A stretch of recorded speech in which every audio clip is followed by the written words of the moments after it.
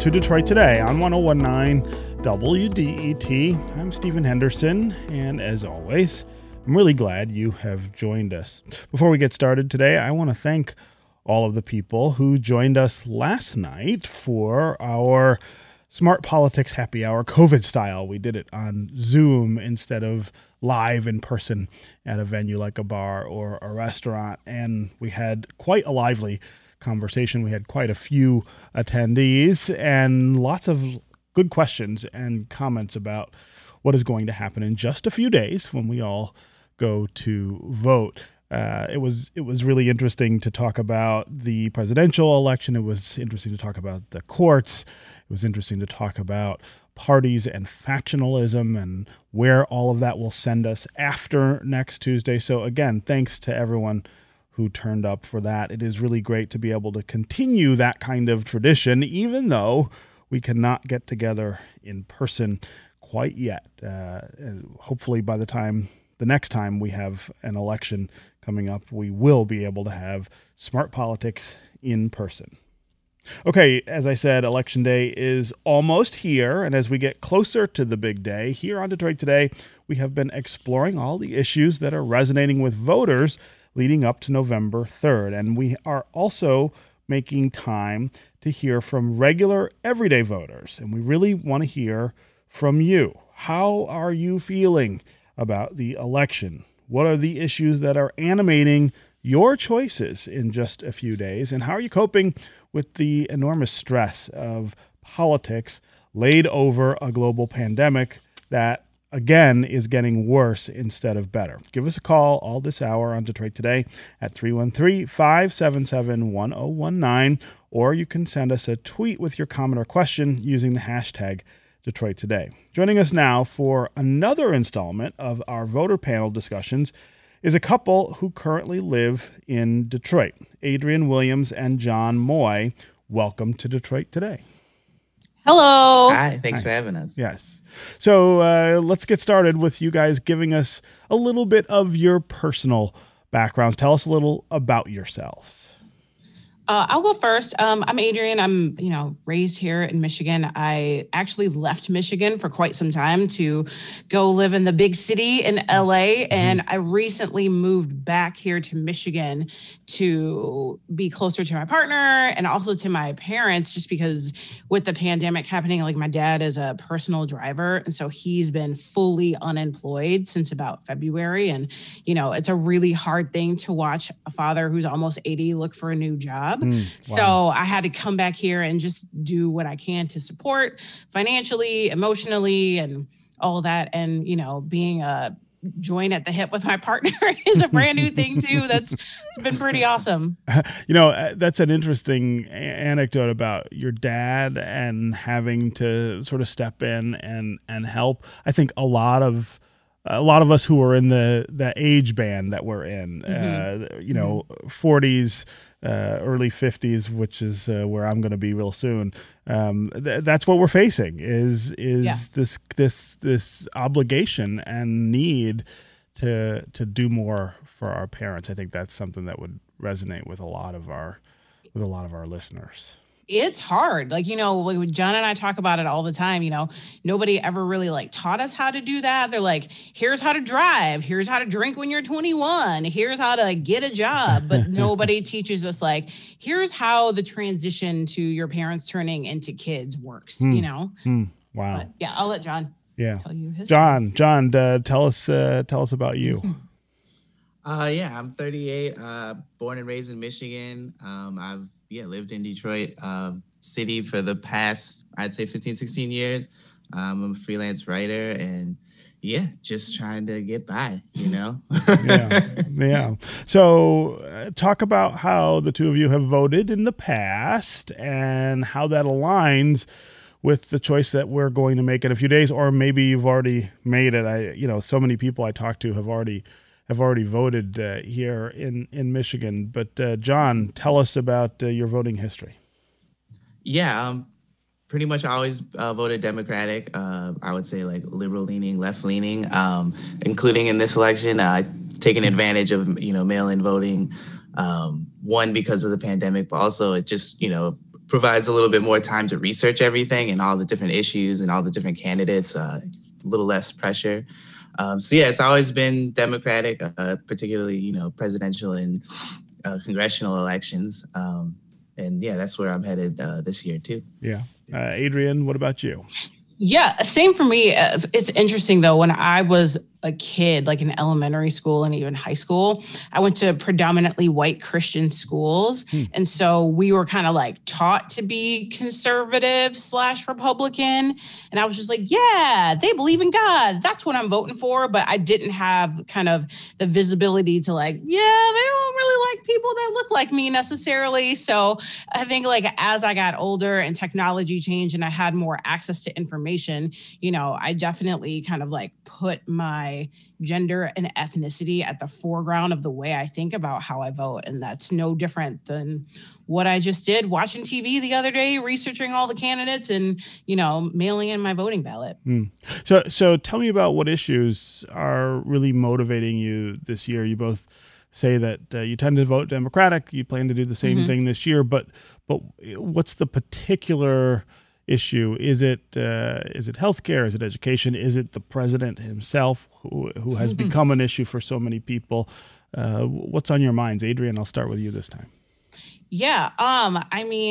Healthcare is the number one issue for me at the moment. I would say like 1 point, let's say 1 and 2 perhaps, because I'm an African-American woman and I'm also diabetic. So watching the insulin prices just go off the rails has been really challenging. And I have a good job. I have really great insurance, but paying like $70 for one vial one day and then $30 for 6 the next day, like really leaves me concerned with kind of like the regulatory like state of kind of like how medication goes, and also with my parents, right? Like I don't know how their Medicare works or Medicaid or anything like that. So I just want to make sure that all of the people that I love are protected, and my boyfriend as well. Like he's a freelance writer. So what does health insurance look like for somebody who doesn't have like a 9 to 5? So I think that's really important. And also just like generally having a president who's not a racist, it would be kind of cool.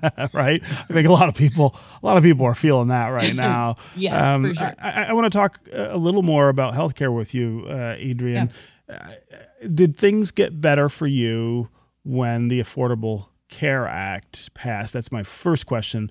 And then I guess my second question is 8 years later, or 10 years later, really, are you convinced that it was the right solution or do you think we need more? I'll say this. So about 10 years ago, I was in Los Angeles and I did not have a job when I first got there.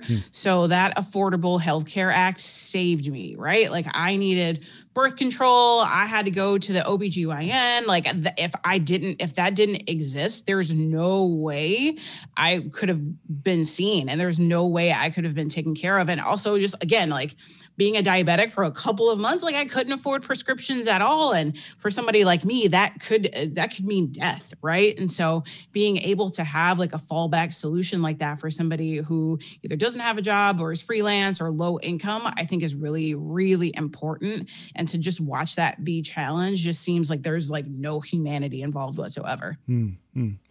Jon, tell me more about what's motivating your decisions this year. Yeah, I think depending on the day, there'll be a different issue that becomes a focus, whether it be healthcare or criminal justice reform or, anything like that. And I think it often redounds to leadership. I think that a lot of these issues have just been further exacerbated by the pandemic. And also, I think COVID has also just sort of laid bare a lot of the systemic failings of just the American political system, And I think the end conclusion is often sort of, you need leaders who, while their proposals may not be perfectly aligned with what I would like to see, they need to be focused on these issues and admit that there is a room for improvement and not be so defensive and look for change. And just improve everything. Because I think that there's just like a lot of systemic issues that are all just exacerbated by whether, the economy or global climate change or a global pandemic. Yeah. So before we get to listeners, and we've already got some listeners who want to participate in the conversation, and if you want to join them, of course, 313-577-1019 is the number on the phones. Call and tell us how you're feeling in advance of the elections. But Adrienne and Jon, I want to ask you guys about Joe Biden, who is the Democratic nominee for president, and how excited you are or are not about voting for him. And I think that's an important question here in the city of Detroit. 4 years ago, when Hillary Clinton was the Democratic nominee for president, 20,000 Detroiters who had voted in 2012, for instance, for Barack Obama, didn't show up to vote at all for Hillary Clinton. And it was one of the key factors in allowing Donald Trump to win Michigan very narrowly. I wonder if you can talk about maybe the difference for you between then and now and those two candidates, and whether you're more excited by Biden than you were 4 years ago, or are you kind of lukewarm about what he might do, but still voting for him because you don't like the alternative? Jon, I'll let you go first this time. Oh, yeah. I mean, I think, with Hillary Clinton or Joe Biden, I wasn't necessarily as excited as I was for Barack Obama, but I think that they were still the best choice. And I think that when it's not a difficult choice, it's not something that I had to mull over if I was going to vote or not vote. I mean, I think if you don't vote, you often cede the ability to sort of criticize or even complain in the administration that comes forth. I definitely wasn't lukewarm. I don't think that our policies are completely aligned. I think that there's room to push. There was room with Hillary Clinton, and I think there is room with Joe Biden. But I just think that the alternative is terrifying. So it makes it quite easy and quite exciting, I think, to at least try and be a part of an important change. Adrienne, go ahead. I think for me, I don't think that I'm excited, but I feel like there's a pending sense of relief with Biden. There's just the foot is off of our necks a little more with Biden. When it came to the election with Hillary, my vote was actually suppressed at the time. I had to re-register to vote because it was all confusing, and then because you had moved, because I had moved and it never made it. I was calling a bunch of people and they were sending me all kinds of different places, and I just was so discouraged by the process. I was in LA during the Women's March at the day after Trump got elected, and that was wild. And I don't think that same energy exists right now. One, because of COVID, but like I said, I think it's more relief than excitement. I have a couple of mixed feelings about Kamala, but what are your mixed feelings about her?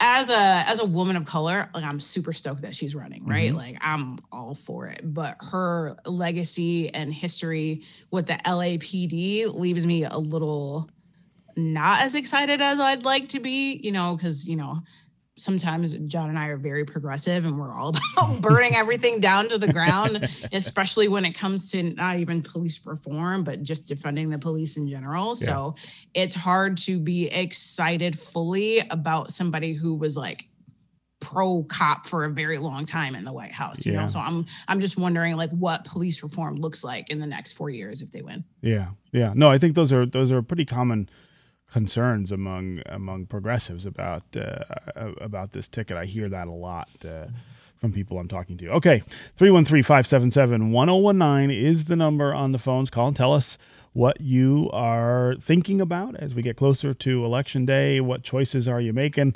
And what you think will happen after Election Day. How certain will we be about results? How unsettled will things be in the country? How upset will one side be about maybe having lost the election? Again, 313-577-1019. You can also go to Facebook and Twitter, put comments there. We'll try to work you into the conversation. Let's start with Dave in Bloomfield. Dave, what's on your mind? Good morning, Stephen. Thanks for taking my call. And I want to preface this by saying it's an unpopular opinion, and I am in no way trying to gather people behind my cause. Okay. But I have decided for the first time in my life to abstain from voting, and it's my own personal form of protest. And what I'd say is I've never liked the GOP. I would never vote Republican. I think Donald Trump is terrible. But if half of the anger and vitriol that's aimed against him would look at the Democratic Party and what they've done, that's what I would like to see, because I think it's absolutely shameful and inept what they have done twice in a row now. And I can't vote for the lesser of two evils ever again in my life. Explain to me what you mean by shameful. You're talking about the Democratic Party. You feel like has done absolutely. First of all, yeah, go ahead. Okay, I would say that they've already chosen their candidate before the primary season has already begun. Bernie Sanders in 2016 would have beat Donald Trump, and I thought that was a great example of the GOP definitely did not want Donald Trump, and they were doing everything they could to get rid of him. But the support of the people and the fact that he was the outsider was what got the grassroots excited, and eventually the party jumped on board because they want to win. The same exact thing was happening on the Democratic side, but the Democratic Party fought and fought and fought against it. Just like this year when Bernie won the first three primaries, all the other candidates that were getting any votes all dropped out the same day and said, everyone vote for Biden. He's the only one who can win. And the media jumps right in. He's the only one who can win. And the sheep just buy it and go right along for two sides of the same coin. So Dave, I don't want to push back at all against your frustration. I think, lots of people are frustrated with the process, the party process, the nomination process, all of those kinds of things. And your frustration with the Democratic Party, I think, is something that a lot of people inside the party feel right now. The only thing I want to push back against is the idea that you're going to sit the election out. Whether you vote for Donald Trump or Joe Biden or a candidate from a smaller party, I just think it's really important to cast a ballot. I think number one, I think it's always important to participate in our democracy, but I also think that right now the choice is not just between two visions of what the country could be or is. You've got this president who has tried to disrespect or destroy many of the institutions that surround the presidency, that gird the presidency, that help the republic stand tall. I mean, there is a false equivalence, I think, that keeps getting made between the criticisms, legitimate criticisms that people might have of Joe Biden and Kamala Harris from an ideological perspective, and the fact that you have someone who has openly and brazenly committed, for instance, obstruction of justice on the other side of the equation. And so I think making a choice here is not just making a choice about one party or another. It really is about what kind of republic we're going to have going forward. And I don't think there's an equivalency there. I can't submit to that kind of logic. And so I think you've got to choose. And not voting is ceding that choice to other people. And again, the way that Donald Trump won Michigan 4 years ago was because people didn't vote. He didn't win by getting more people to the polls. He won by convincing enough people not to vote. So Dave, go cast a ballot. You've got 5 days left to decide. You can go on election day. You can go to a clerk's office before. Go cast a ballot.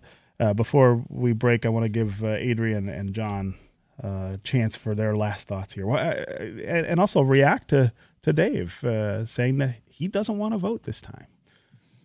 I'll go first. We'll make it quick. So I would just encourage Dave to make change in some way? Because I would imagine if he took the time to call in to let his voice be heard on this show, he wants his voice to be heard somewhere. And if it's not the presidential election, there are local ballots you can vote on.